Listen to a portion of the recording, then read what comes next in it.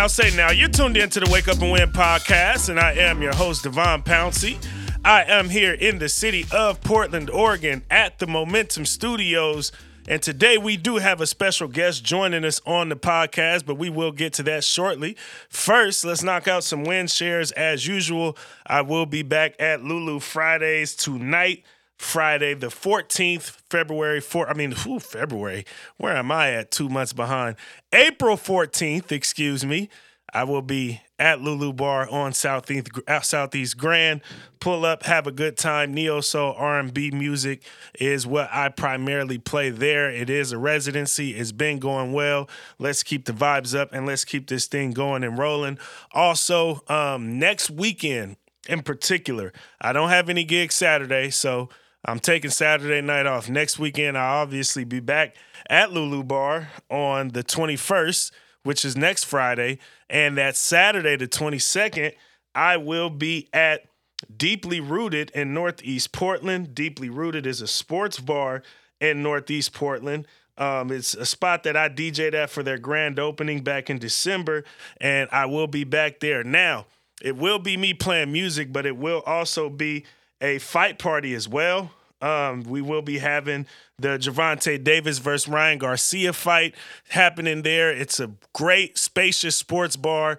It has the biggest and arguably the best screen to be able to watch the fight on in the entire city of Portland, amongst so many other TV screens around and throughout the bar to be able to watch the fight. I will have more details for you on that on the next episode, but if you're planning and thinking about what you want to do for this Gervonta Davis versus Ryan Garcia fight, please do come pull up. I will be there. We'll have the fight first. As soon as the fight is over, I'll get to playing the tunes and the good vibes there. So, yes, again, Deeply Rooted Sports Bar. I'll be there April 22nd.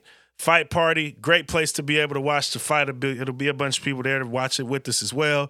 And then we'll go right into having a good time, rocking the music, jamming out, and doing what we do. Now, today, we got us a special guest here. He has been on the show once before. He is joining us back here again to say a little bit about him. He is an assistant coach at Colorado College. He is a Pacific University alum. How about that? As I am as well. So a boxer brother indeed. He's also the older brother of the newest first-round draft pick, lottery draft pick, straight out of the Bay Area, Stanford University's own, now the Atlanta Dream's own, Haley Jones. Cam Jones, glad to have you here, brother. Man, I'm glad to be on, man. Appreciate you having me. Absolutely, man. Now, I want to jump straight into it. As I just mentioned, your younger sister, Haley, had a very, very great career at Stanford University. I tend to say that she's a generational talent at Stanford.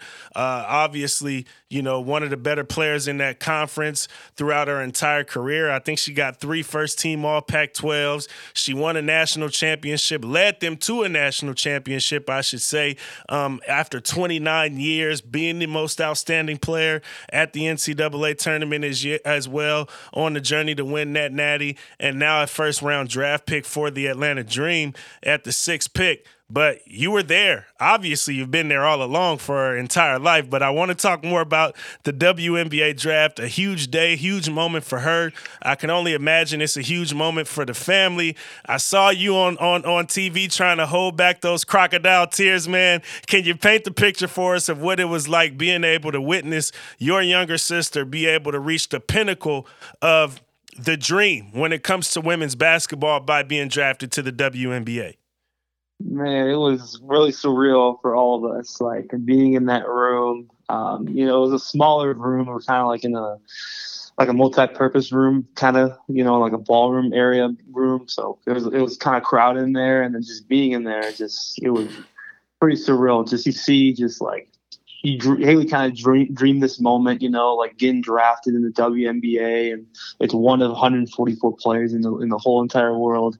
Or the 144 best players, women's basketball players in the world, and she was able to be drafted 6th overall. It's pretty remarkable, and like being there, and I just know how much hard work she's put in to get to this moment, and I just couldn't be more prouder. And I remember telling kids, I went to an all guys school my sophomore year in high school down in Salinas, and I told my friends back when she was in 8th grade, they're like, it was a Saturday night. No, it was like a Friday after school, and it was in December. And they're like, "What you doing tonight?" I was like, "I'm watching my sister play basketball." And I said, "She's really good." And they're like, "No way. Santa Cruz, Monterey Bay, basketball, girls basketball." I said, "Yeah, she's really good. Trust me."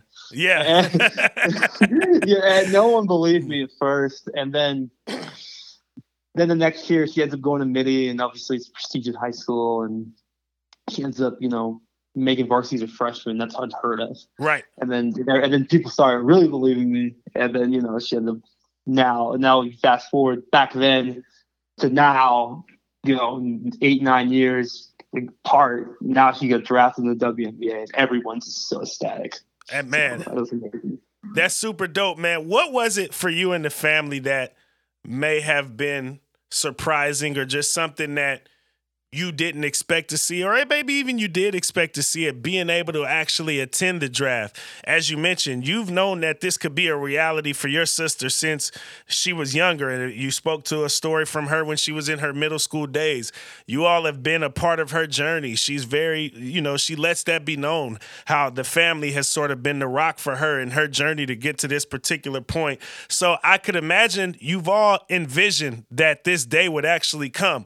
But actually being in the moment and this day actually coming, could you sort of just paint the picture of the experience for you, the experience for her, the experience for the family? Because it's a dream that so many families have that just, it never comes true, because this, as you mentioned, just 144, the best players in the entire world in comparison to all the young girls basketball players and women's basketball players that have the dream to become one of those.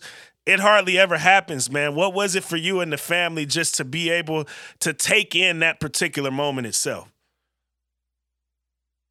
First of all, when Haley got invited after the season, just got the message to get invited to the draft, I was like, oh my gosh, this is real, Yeah. Like, you see all these like projections, right? But you don't actually really believe it until you really get the invite from the league. Like, hey, we want you to be at the draft.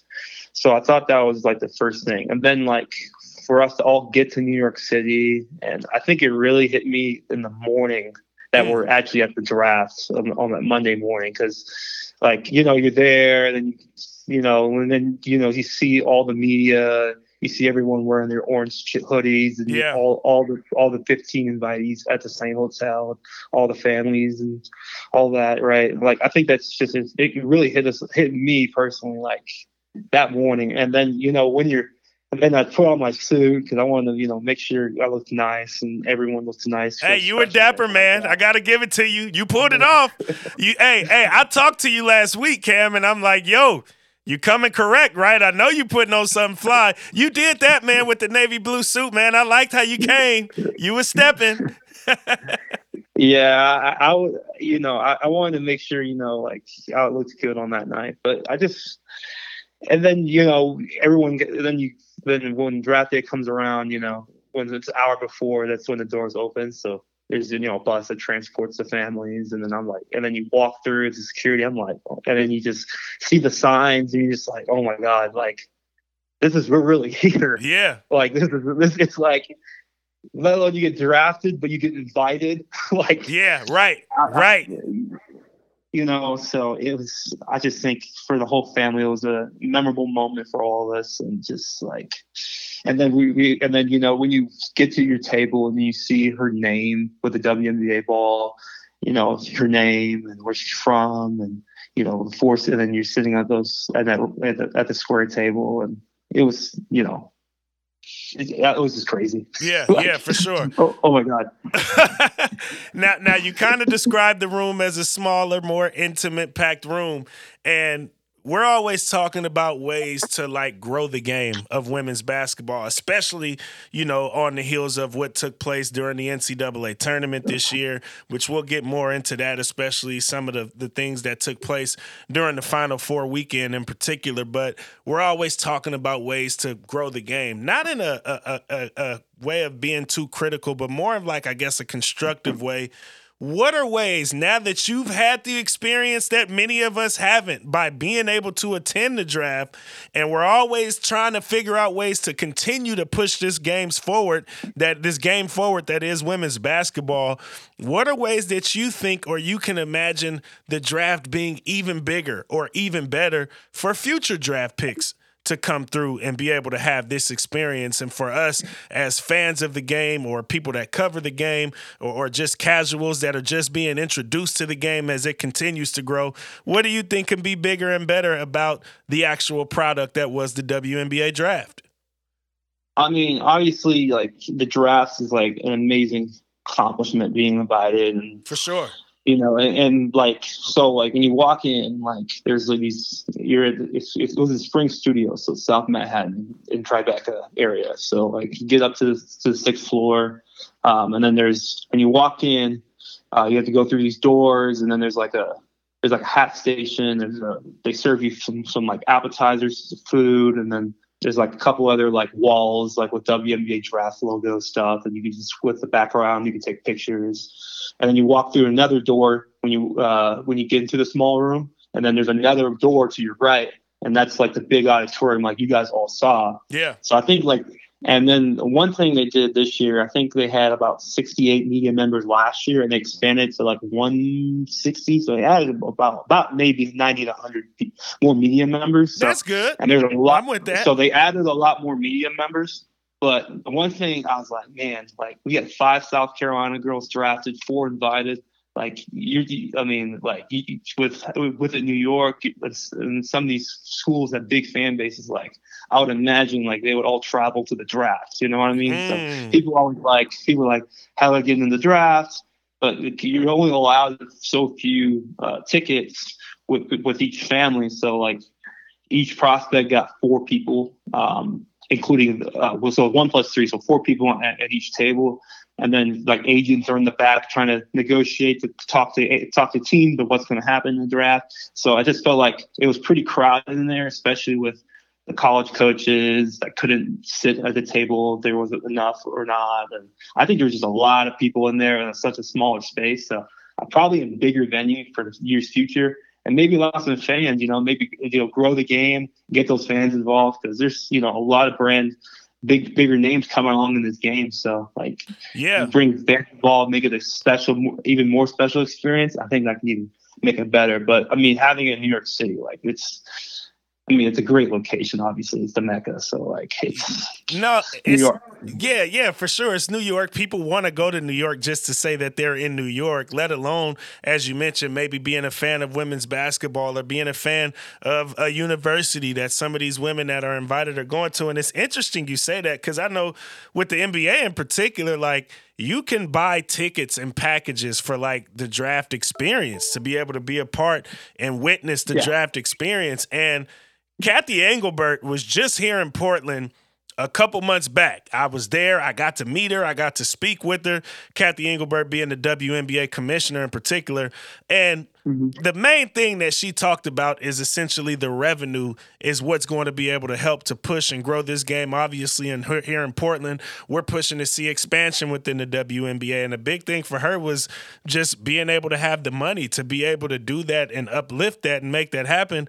Well, I feel like WNBA draft packages could be something that you could sell to bring more revenue in if you are in a bigger venue, as you mentioned. I mean, heck, I'm looking at what's going on in college right now, and obviously, your sister. Let's just take it to your sister and the star and the celebrity that she became, having the great career that she had at Stanford. I'm seeing the season ticket sales being like put to a halt at places like Iowa because you have Caitlin Clark and what she's done, who's expected to get drafted in next season or the next year or so. But you have her, and you have the season ticket sales that are selling out at these universities that these women are playing at before they even get to the WNBA draft. I could easily imagine a world where those people follow these athletes, these women's college basketball athletes, to the actual WNBA draft to be able to support them and support what it is not only they've done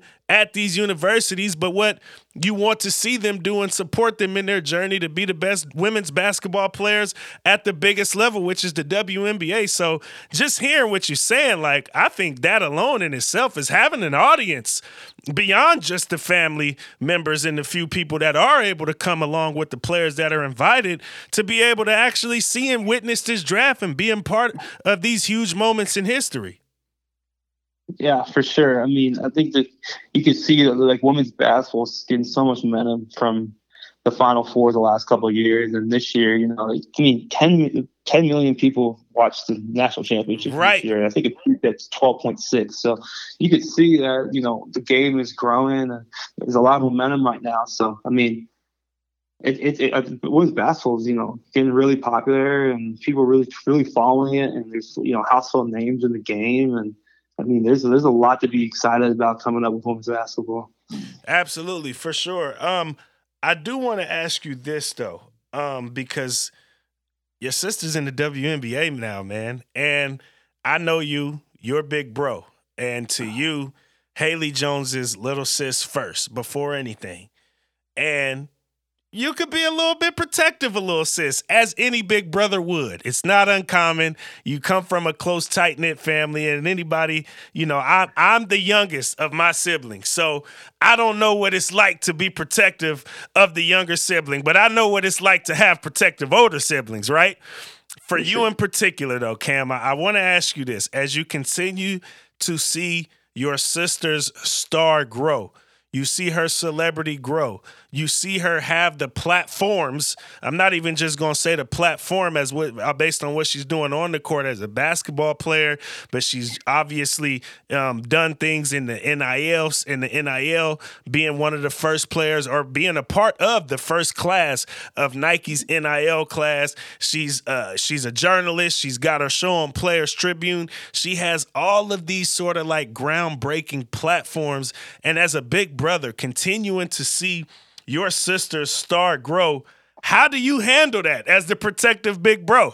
like how do you kind of handle and navigate her stardom and her growth, but also, you know, the position that you already hold as the big brother? You know, I'm just always proud of her because, you know, this is her journey and this is her story. So, like, I'm just, you know, part of the ride.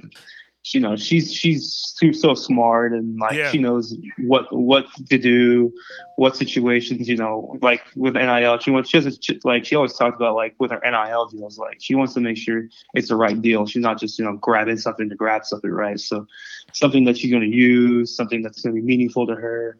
But yeah, I mean, I just want her to make sure that she loves what she's doing, and I just want her to be happy all the time. That's all I want as a brother. Absolutely. Now, I obviously, as you acknowledge, with the NIL stuff, your sister has been cutting edge in this women's basketball space, not only through NIL, but again, also being a journalist while actively playing. We see guys like Draymond Green in the NBA and CJ McCollum in the NBA that are doing this as well at that particular level. But also, you have your sister now entering a league that is the WNBA, which many people that have kind of followed this sort of intersection of sports and politics always give props to not only women's sports, but in particular the WNBA for always and often being willing to step out front first in the most efficient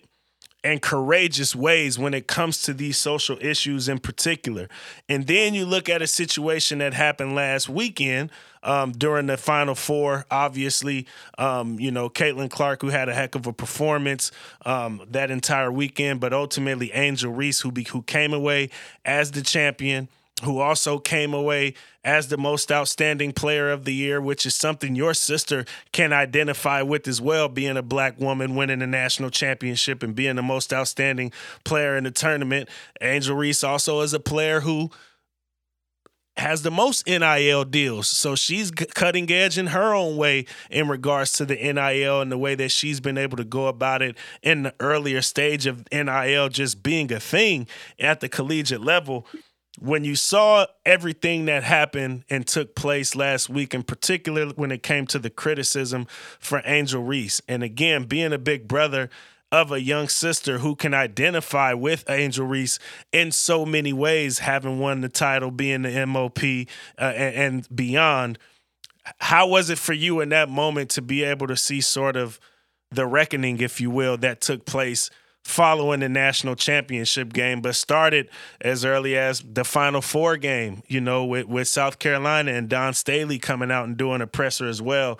Like, did it hit a nerve for you? Did it trigger you a bit to see some of the treatment that we saw Angel Reese get and some of the treatment that Don Staley alluded to that her players were receiving as well?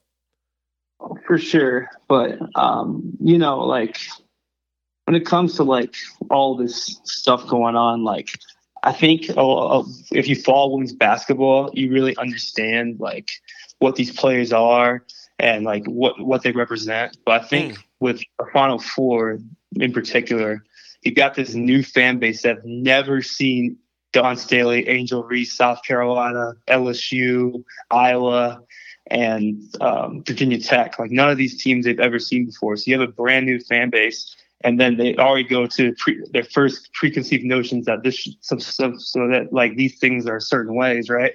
Right. So I think there's, like, also, like, another thing of, like, these people that never follow women's basketball are, like, hopping on and like saying things that are just not true. But, like, they've never watched these players before. They've never seen how they play, how they've done this all year. Like Caitlin Clark, Angel Reese, like those players.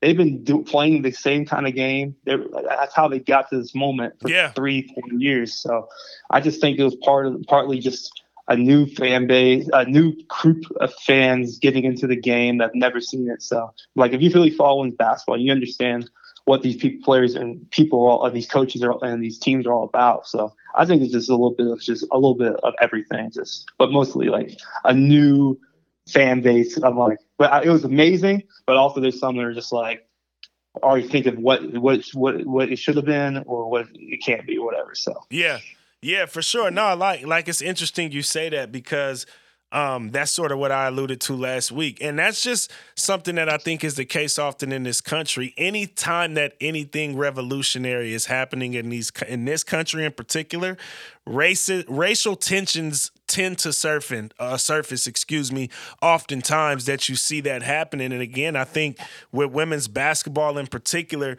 you had not only revolutionary players and coaches that participated in the Final Four. Again, obviously, Caitlin Clark's a revolutionary player in her own right. Angel Reese, as I mentioned, obviously on the court being a double-double machine and All-American, and also off the court being somebody with the most NIL deals. South Carolina, who has basically become a dynasty at this level, with a black woman at the helm as their head coach, and players like Aaliyah Boston, and players of the like. So you have this sort of revolutionary moment, I believe, in women's basketball.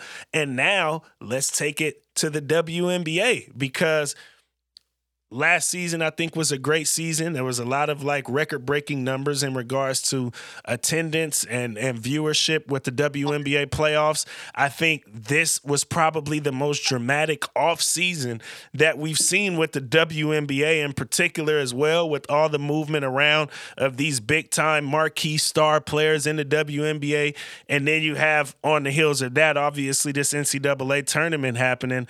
I'm expecting to see kind of a wild season this year in the WNBA, and to know that your sister, now drafted for the Atlanta Dream, is going to be a part of that. Like, are you bracing for it, man? Are you excited for it? Are you nervous for it? Like, how you feeling? Because it's super dope. We're in a super dope time in women's basketball right now, and your sister is like right in the thick of it, doing great things on and off the floor. Yeah, for sure. I mean, WNBA, you can see the league's growing. I mean, Monday's draft was the highest viewed draft since 2004, so it's 19 years. So you can see there's a lot of momentum with these young women, and they've earned it all too. Like Yeah. how much work that they're trying to grow the game, and then but it's a great product. Like these women are putting it out there. Like it's so fun to watch. But yeah, I mean, look, it's just obviously there's super teams in Las Vegas and in New York because with the new CBA and players are really trying to force trades and stuff. So it's kind of changing into like an NBA in a sense of like the players are really empowered with their player empowerment, trying to force trades or try to team up with their friends now, especially with the salary cap. Right. So yeah, I mean, you could definitely see, Vegas and New York made some moves for sure. And then some teams are trying to keep their young cores growing. And then there's obviously veteran teams like the Washington, and there's other teams that have lost some players, and now they're trying to revamp and try to go a different direction. So it was interesting to see just at the draft, and you can see what moves are trying to be made, right? Like Dallas would pick 3, 4, and 5, and they had to trade 4 forward. So like you can see like they're trying to make the moves that are best fit for their team, and then Atlanta it's a nice fit for Haley, and they seem really happy that they picked her, which is so exciting. And they got a really young core with a brand new ownership and the second-year head coach. So it's every team's at different spots, but it's all going to be exciting. It's going to become a very competitive season this year. And yeah, I mean, it's going to be competitive for sure. So. Elaborate a little bit more on Atlanta picking your sister in particular, because I feel like just based on, from the seat that I have, I communicate with you damn near daily. I follow your sister. I've been following her journey. I'm obviously seeing what she's doing on the floor, seeing what she's doing off the floor. It tugs at my heartstrings to see her being a journalist, because I'm a journalist myself. So I love following what she's doing with the Players Tribune, and I know she went to school for that at Stanford as well, which is no slouch of a degree, as we all know, coming from Stanford. But what are your thoughts about her going to that market in particular? You spoke to some of it on the floor, her being able to be a part of this young core in Atlanta. But again, with some of the cutting edge things that she's been able to do off the floor, Atlanta seems like a pretty good fit to me, man. For sure. I mean, it's really like the hub of the South of the United States. Really like a big hub for the South, and there's a lot of opportunity there outside of when it comes to the off season. And then what's exciting about it is this new ownership, and they're trying to bring a lot of energy. When they just went into a new arena down in College Park called the Gateway Center, and they fill it up every night. Well, it sits about like 3,000, 3,500 people a night, and try to fill it up and try to bring some energy to the city. But yeah, I mean, there's a lot of exciting parts about being in Atlanta, and then we have so much family in the state of Georgia. So my mom being born in the state of Georgia, down Savannah area. So I think it's exciting for Haley to be part of a team that was super excited to draft her. Like I get goosebumps every time like I look at that video when their GM put the call and put Haley's name in, how excited they were. It's just so exciting. And now you have all the Georgia family that I've watched all of her games late at night, 11 p.m. Eastern time, staying up watching Stanford games, and now they can actually see her play in person. Now she's actually in the East Coast and in the South, and yeah, it's beyond exciting for everybody. So it's going to be a good experience. And Tanisha Wright is the head coach, and she's a long-time player in the league and played 13, 14 years in the league. And there's a lot of people that's been played in the league, like Renee Montgomery's a legend. Like she played in the league and was a legend at UConn, and she's on the part of the ownership. So yeah, I think she's just around a lot of women that just know the game, know the league. And it's super exciting. And then, being around young courts with, drafting with Letitia and Leah Brown, and Alicia Gray traded for Ryan Howard, Ari McDonald, AD Durr, Naz Holman. It's a really exciting young team. I'm happy that, Atlanta was super ecstatic to pick her, and she's part of it. Hey, man, you mentioned Tanisha Wright in particular, man. You could have helped little sis out maybe, man, and answered the phone when Tanisha called and sis left her phone at the draft table. You were sitting at the table, Cam. Oh, man. I saw the clip. I saw the tweets. I saw it all, Cam. Sis had to go on stage and do her thing. She left the phone at the table. You couldn't have helped her out and answered it for Coach. Man, I mean, they had us on camera the whole time. The camera's on us. I mean, I'm enjoying the moment. Everyone's enjoying the moment. I mean, first of all, I thought she had her phone. So, you didn't even recognize the phone was ringing right in front of you. No, and then I go on Twitter and then she tweets at Haley, and I'm like, excuse me? Yeah. I'm like, dog, I've been waiting for this moment to call you out for that. I'm like, wait a minute. She left her phone at the table, which is fair, totally fair. You're going up to get drafted, you leave your phone there, which may not be common in today's age, but I get it. I would get why one would leave their phone in that moment. But damn, Cam, you were supposed to have her backup, Cam. Come on, big bro. I would have had, honestly, I would have had no idea. I would have assumed she would have had her phone with her. Yeah. I'm just giving you a hard time about it, man. But it was pretty funny to see that. Like, you got to answer Coach's call, Haley. As long as she doesn't do that during the game when Coach is calling her number to go in the game, make sure you're there, you're present, and make sure you put your phone away then. That's for sure. Cam, what's going on with you, man? You had a year at Colorado College this season that was a successful one. Talk about it a little bit, man. You're an assistant coach there. Talk about what you and your team were able to do this year. Y'all had a solid season. Oh, for sure. We just finished our second year at CC. We got a really young team. So last year we had 14 of our 18 players were freshmen and sophomores, and so we were really young, but we're really talented. So my first year on the staff, it was my head coach's second year, but really first full year with COVID. So we went 7-18 last 2 years ago, and then this past season. We made our first conference playoffs since 2018. I think we won our most home games in 7 years, and we had our best record in 6 years. So we took big strides this year, moving forward in the right direction. We were 12-14. We finished fourth in the conference. So we top 6 out of 9 in the SCAC, which is called the Southern Collegiate Athletic Conference. So we're in the conference down here. We're really isolated in Colorado for Division III purposes, so we have to fly down to San Antonio, Dallas, Austin, Houston for conference games, and we finished fourth, and that was one of our best finishes in the conference in a long, long time. But we tasted the conference tournament for the first time in 5 years as a program, and went down to Trinity down in San Antonio. We were the 4 seed, played the 5 seed in the quarterfinals. We call it a school called Schreiner, and we lost on a tough shot. The kid was it was a tie game with 11 seconds left. The ball, we felt like we got to stop. The kid gets the ball on the left far corner on the floor, gets it, dribbles it.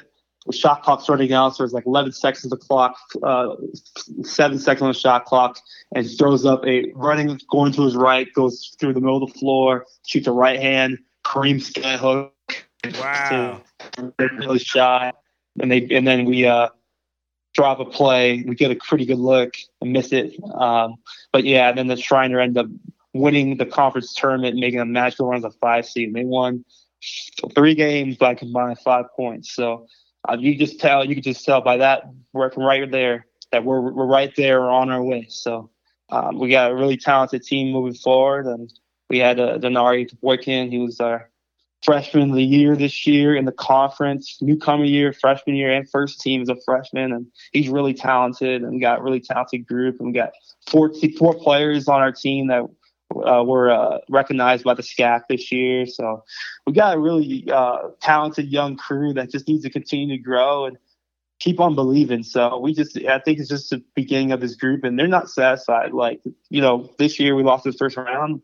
like they want to win, and they want to win badly. So, winning the conference tournament and having an expectation that we're going to win the league next year is going to be really important for this young squad. So we got some exciting players coming in. So it's a good time to be a college basketball fan. Yeah, super dope, super dope. What's your thoughts about the play-in? What's going on the play-in so far? And give me some of your predictions, man. Who do you think will win the title this year? Who you think's coming out of the East? Who you think's coming out of the West?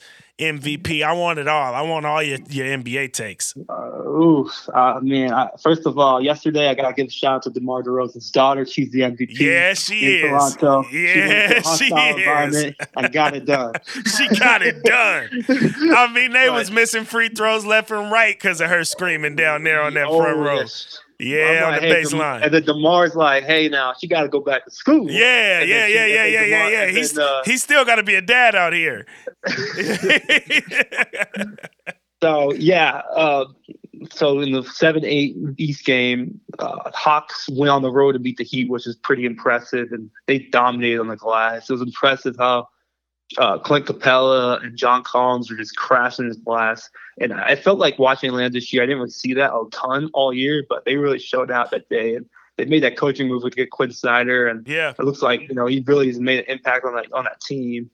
And then the Lakers and the Timberwolves is absolutely wild. Like, I mean, what a nasty game. That was just wild. Like, they were down and came back.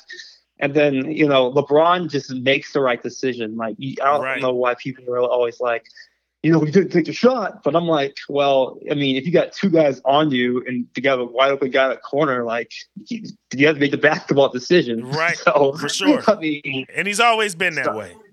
He's always been that way. And then Toronto losing to Chicago, I guess, in the 9-10. Then Oklahoma City beating New Orleans on the road. I thought that was important. I thought that was good to see Oklahoma City win. I'm a huge Shai Gilgeous-Alexander fan. I think they have a lot of really, really good young talent on that roster. Next year, if Chet Holmgren comes back healthy, you never know. And then they have some picks.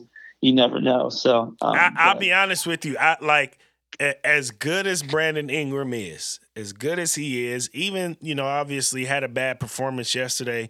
Did C.J. McCollum, but I've lived in Portland. I've had the fortune to be able to see C.J. McCollum be elite, absolutely elite. Coming into that game, as I'm looking, and I don't really, I don't have a dog in the fight. To me, I wanted to see SGA win that game because I want to see him in the playoffs. And the reason I wanted to see him in the playoffs, even over that of the Pelicans, especially being that Zion did not play, I want to make sure to preface what I'm about to say with that. To me, coming into that game, I want to see the best players go the furthest. And SGA was the best player on the floor coming into that game to me. As good as Brandon Ingram is, as good as C.J. McCollum is, and I know he's a veteran and SGA is young, but SGA is the youngest player to average 30 points per game. Like, I want to see that kid in the postseason, not just the play-in, but the playoffs. I want to see him in a 7-game series and see the kind of threat he can pose to one of these, higher-seeded teams, obviously, in particular, if he is able to get in and they get past Minnesota on the road tomorrow night or tonight, if we're going based on when we're recording this podcast and when it'll be released. I want to see him beat Minnesota because I think he's better than everybody on that team too, Karl Anthony Towns included. I think that SGA is the best player, I mean, based on who he had to go against and who he'll have to play tomorrow, of anybody on either of those teams. So I want to see him actually get in and see what he can do in a playoff scenario. He's so dang good, and he's so impressive to watch, and I want to see the best players playing in the biggest moments, quite frankly. Right. And he's so good at the mid-range, but one thing the announcers were talking about last night is how much more he's getting to the free throw line. Yeah. And how much he's trying to get to the rim and really trying to make plays. And it's OKC plays hard too. Like, they got some really young players that most people never heard of, but Josh Giddey's a really good. Like, I'm a big fan. He can ball. He's a threat that he can get triple double any night. Yeah, for sure. And I mean, Isaiah Joe is like one of the best 3-point shooters in the league. The first time I really saw OKC was when they played the Lakers and LeBron passed Kareem on that night. And right. I was like, these guys can't miss. Yeah, yeah. I'm trying to watch LeBron, but I'm watching OKC like these guys can't miss. Yeah, you're not wrong. You are not wrong. Yeah, man. And like I said, I want to see him in the postseason because I feel like I feel like he has sort of and obviously, recently the Blazers haven't been so great, but he's kind of got like a Damian Lillard type trajectory. I'm not saying that they're the same player, but what I'm saying is Dame became a guy who went to 8 straight playoff appearances that we got accustomed to seeing in the playoffs and making some real noise with the Blazers organization. And I think Shea is a guy who's going to be able to be that type of a presence in the postseason. Again, obviously, if they're able to keep it all together and, everything falls into place how the potential so that it could with them having a young core, with them, being able to, they got more draft picks coming up, as you mentioned. I want to see what they can grow to become. But him in particular, I feel like he's a guy that's going to be hard to knock out because he's so dang good at basketball. And again, I had Jules Boykoff on the podcast a couple weeks ago, and we started talking NBA.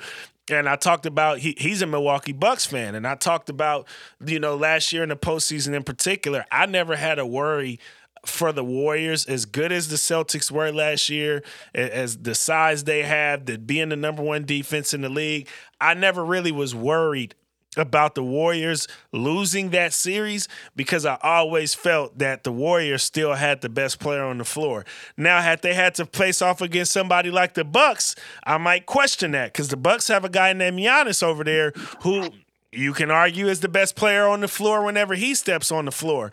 But I was more confident in the Warriors actually having to play against the Celtics than I would have been had they had to play against the Bucks because I'm not 100% sure in that case, or I'm not as confident, I should say, in that case that Steph Curry is going to be the best player on the floor. And again, I feel that way with Shea. I feel like every time he steps on the floor, he has a legitimate chance of being the best player out there.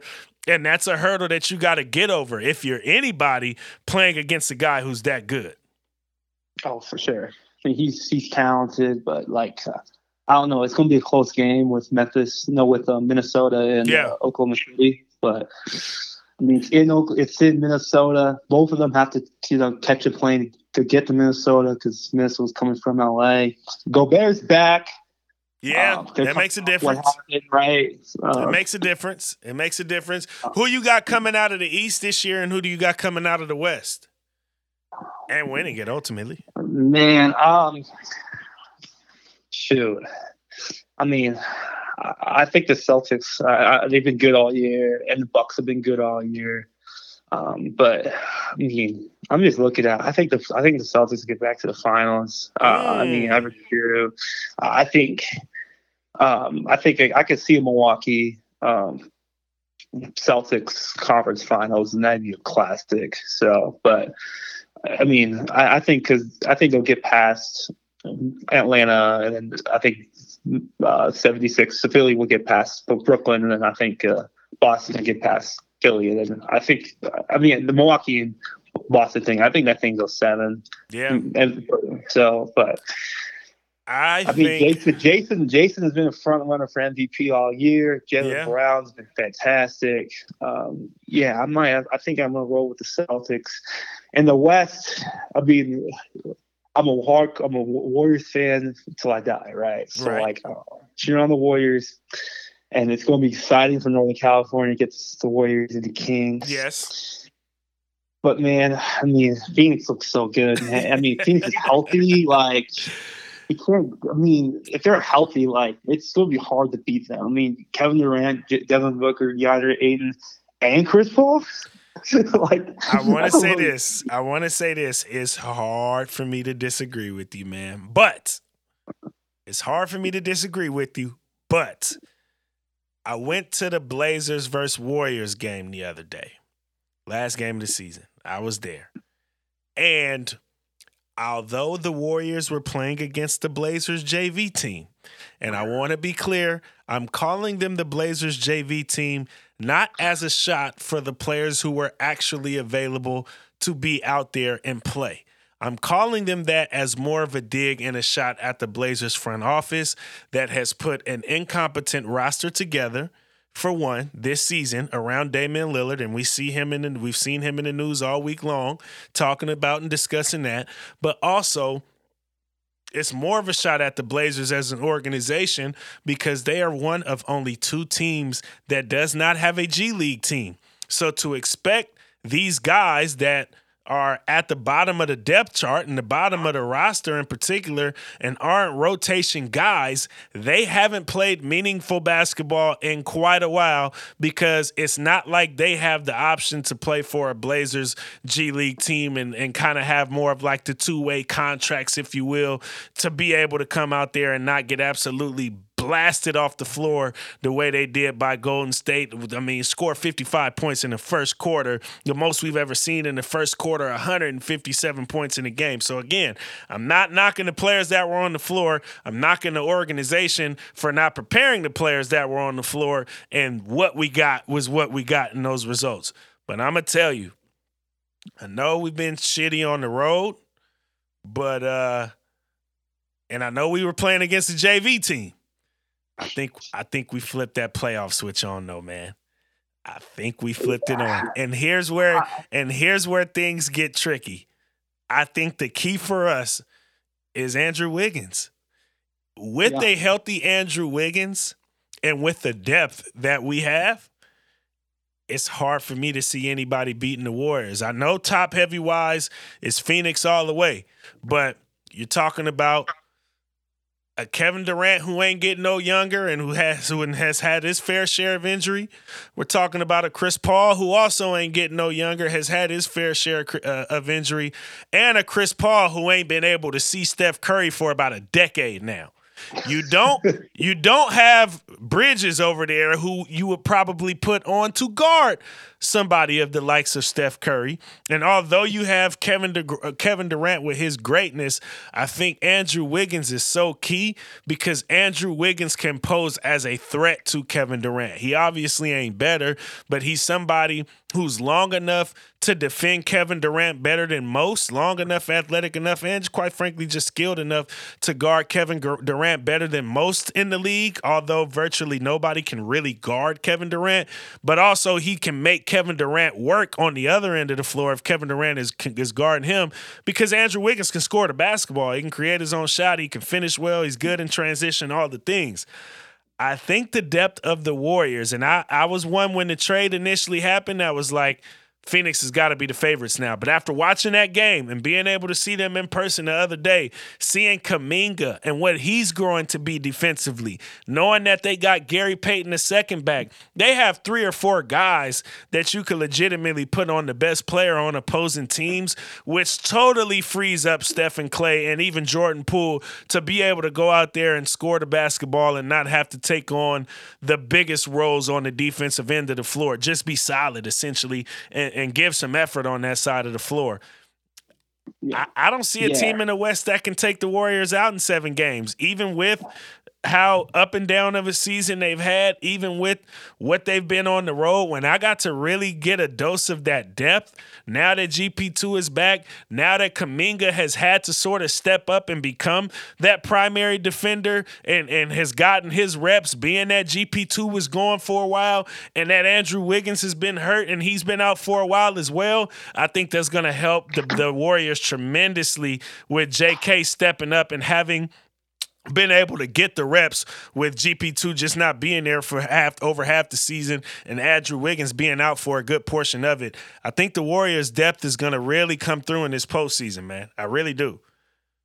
Yeah, I mean, I love the Warriors, and I think the depth. Wiggins hasn't played in a while, and and one thing road records hasn't been is pretty bad this year. It was bad. Oh, it was atrocious. It was atrocious. 30, so. But I think one thing is going to help the Warriors being in Sacramento is that we're so close to home. Like we're going to fill up. Dubs are going to really fill up Sacramento. I mean, and Sacramento's got a good fan base, especially when they're rolling. So I think not traveling far in the first round series will really help the Warriors. Hey, and potentially not having to travel too far in the second round series if the Lakers can figure out a way to knock off Memphis. Oh, that's going to be interesting now. That's going to be interesting. That's going to be interesting. I mean, honestly, watching the Lakers, they were atrocious to start the year, but them making that move and adding some defenders and depth has really helped that team.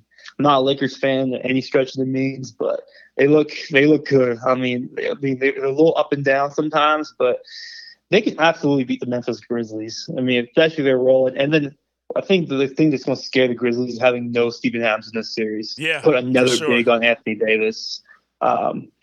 So, I mean, Jaren is really going to have to be him in this series for the Grizzlies. Right, because Jackson's traditionally gotten foul trouble a lot for Memphis. Yeah. And then, right. And then, give me Shannon Sharp, Dylan Brooks a couple times. Yeah, I'll take it. Shannon got to travel to Memphis. Hey, I would love to see that.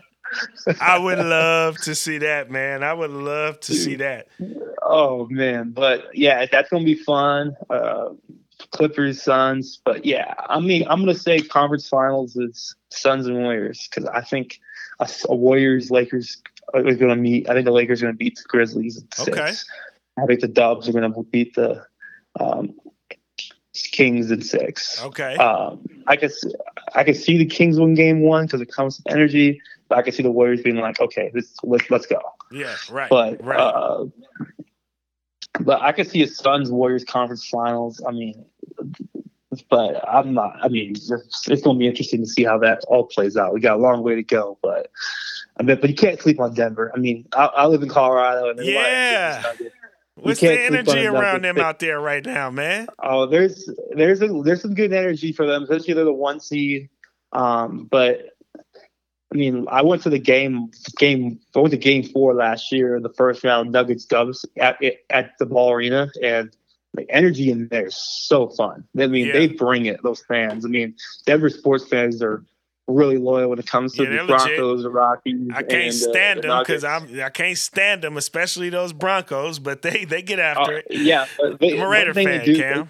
They show out. They show out for sure. So, and there's some energy in that arena for sure. So I think they're excited, and then especially for them having Jamal Murray and Michael Porter healthy. I mean, I think they feel good about their chances, but them against the Suns is going to be interesting. So you can't count the Nuggets. I mean, Jokic is like an MVP all year long, and Jamal Murray, when he's healthy, he's arguably one of the top 5 to 6 point guards in the league when he's healthy. So. Yeah. Who you think's the MVP? If you had a vote, man. I mean, it's probably between Giannis, Jokic, and Embiid. Mm-hmm. I mean, Jokic has gone back to back, but who knows how these riders do it, right? Because if you say Jokic is 3 in a row, then you got to put him up to the Mount Rushmore, right? And Jokic hasn't had the postseason success as of yet. So I feel like riders, he might deserve it, but riders are probably like, I don't want to give him yet because they're going to be like, postseason success. He hasn't had that. Giannis is just so dominant, and I feel like people are so numb to his success. So I just feel like they don't want to give him a third either. But Embiid with that 50-point game, let's take the fourth to last game of the season. Yeah, I think that kind of did it for me. So I'm going to say Embiid. But Embiid hasn't had some postseason success either. So I mean, Giannis has had MVP, but I mean, Embiid hasn't made it past second round yet. So, I think Embiid deserved it this year. I really do. I think so as well. I think he deserved it as well. And see, I try to stay away from like the postseason argument in particular when it comes to winning that award because it's not a postseason award. It's a regular season award. And so I try not to be biased and say, well, hey, if the guy wins it 3 times in a row and he deserved to win it 3 times in a row, it's not his fault. You know what I'm saying? But with that said, where I will say with Embiid in particular, the reason why that I will give it to Embiid, for one, you obviously mentioned that 50-point performance. I know some people tried to say he was ducking the smoke the last time Embiid and Joker was supposed to meet, but the time that they did meet and they were both on the floor together, Embiid dropped 46 in that game. And I also just think like the way beyond the postseason success, but the way Embiid has been sort of steadfast in keeping that team as one of the more elite teams in the Eastern Conference amongst everything that they went through. Because, see, part of the reason why I think you give Joker some of those awards, especially last season, was he was doing what he was doing without the likes of Jamal Murray, without the likes of Michael Porter Jr. Then you look at Embiid, he gets James Harden over there. You deal with the debacle that was Ben Simmons, and I feel like we've always felt that team has always had a chance. It's always had a higher seed, a seed that would give you home court advantage in the postseason. That's based off regular season success. You know what I'm saying? Sure. So with this being a regular season award and seeing him again elevate this team to a point where he's got James Harden looking like a guy again, you know what I'm saying? Like we were really wondering, okay, James Harden, what is he gonna look like?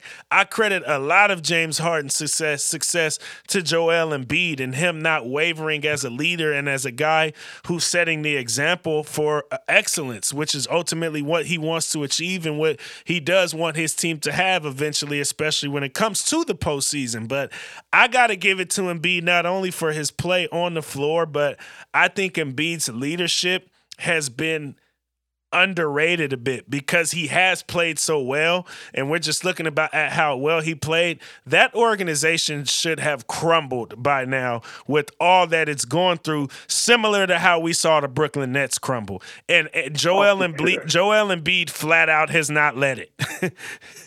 Yeah. He hasn't let it. Yeah, and he's thinking about him like now. He's been playing a lot of games because I think early in his career he wasn't playing because he's dealing with a lot of injuries, right? You just got unlucky with those, but he's been healthy and he's been, producing on a nightly basis and keeping that team together because there was a lot going on last year with Ben Simmons. Yeah, I mean there was a lot, and for them, and then like the ascension of Tyrese Maxey and D'Anthony Melton's been good for them, and like James Harden's really being a really good distributor this year. Yeah. Because if he tells James like if James like, hey man, if I average 20 and 10 we're winning, like everything's great. Right. So yeah, I mean they're gonna be tough out. But I do agree. Like I said, I think the Celtics are gonna get them, and it's gonna be a really close series. But I think it's gonna be close. But I think the Celtics gonna get them. I think it's gonna be Bucks Warriors, and the bias in me is gonna say the Warriors. But damn it, I'm nervous to say that. Again, I'm more nervous of having to go up against the Bucks in the finals than I am the Celtics, and I think this time around, the Bucks are going to put it together, especially if they can have Middleton out there available. I thought the Bucks would have beat them last year with Middleton. They still took him to 7 without him, but I think Middleton has not been available so much now for the Bucks that Drew has stepped up in ways that he's finally accustomed to having to with Middleton not being there, that if they end up in that predicament again, I think they're more prepared to be able to handle that. And if they don't end up in that predicament and Middleton is available, that's the firepower and ammunition that you were missing to get you over the hump a season ago. So I think this year is the Bucks' year to get out of the East, man. And woo, it's going to be tough for whoever got to deal with them going to that finals. I mean, with how exciting these playing games have been, I mean, I think this is going to be so exciting. It's going to be really exciting playoffs because, like, there's so many great teams in low seeds this year. Yeah. Like, there's a lot that can happen. So it's so exciting to see, the playoffs and the excitement of the playing. And I can't wait for Saturday's first round games to get going game 1. So it's going to be so much fun to watch. It'll be up. It'll be up for sure. Well, Cam, appreciate you joining, man. Again, congratulations to sis. Congratulations to the family. It's been a long time coming to be able to reach the pinnacle, which is seeing her, as her support system be able to get drafted to the W, man. It's a big deal, and y'all should be so, so proud. And, again, appreciate you for joining me here on the pod, bro. And I appreciate it. I appreciate you having me. And, man, I'm just, so excited and happy for my sister. She's earned everything her way, and she's done it, in a very humble way and about herself, and carries herself, with such pride. And, you know, she's still the same kid, little girl growing up in Santa Cruz, and now she is in the WNBA. She hasn't changed one bit, and that's what makes her so special. Absolutely, man. On that note, we are going to leave y'all the only way that we know how, and that is to stay woke and go win.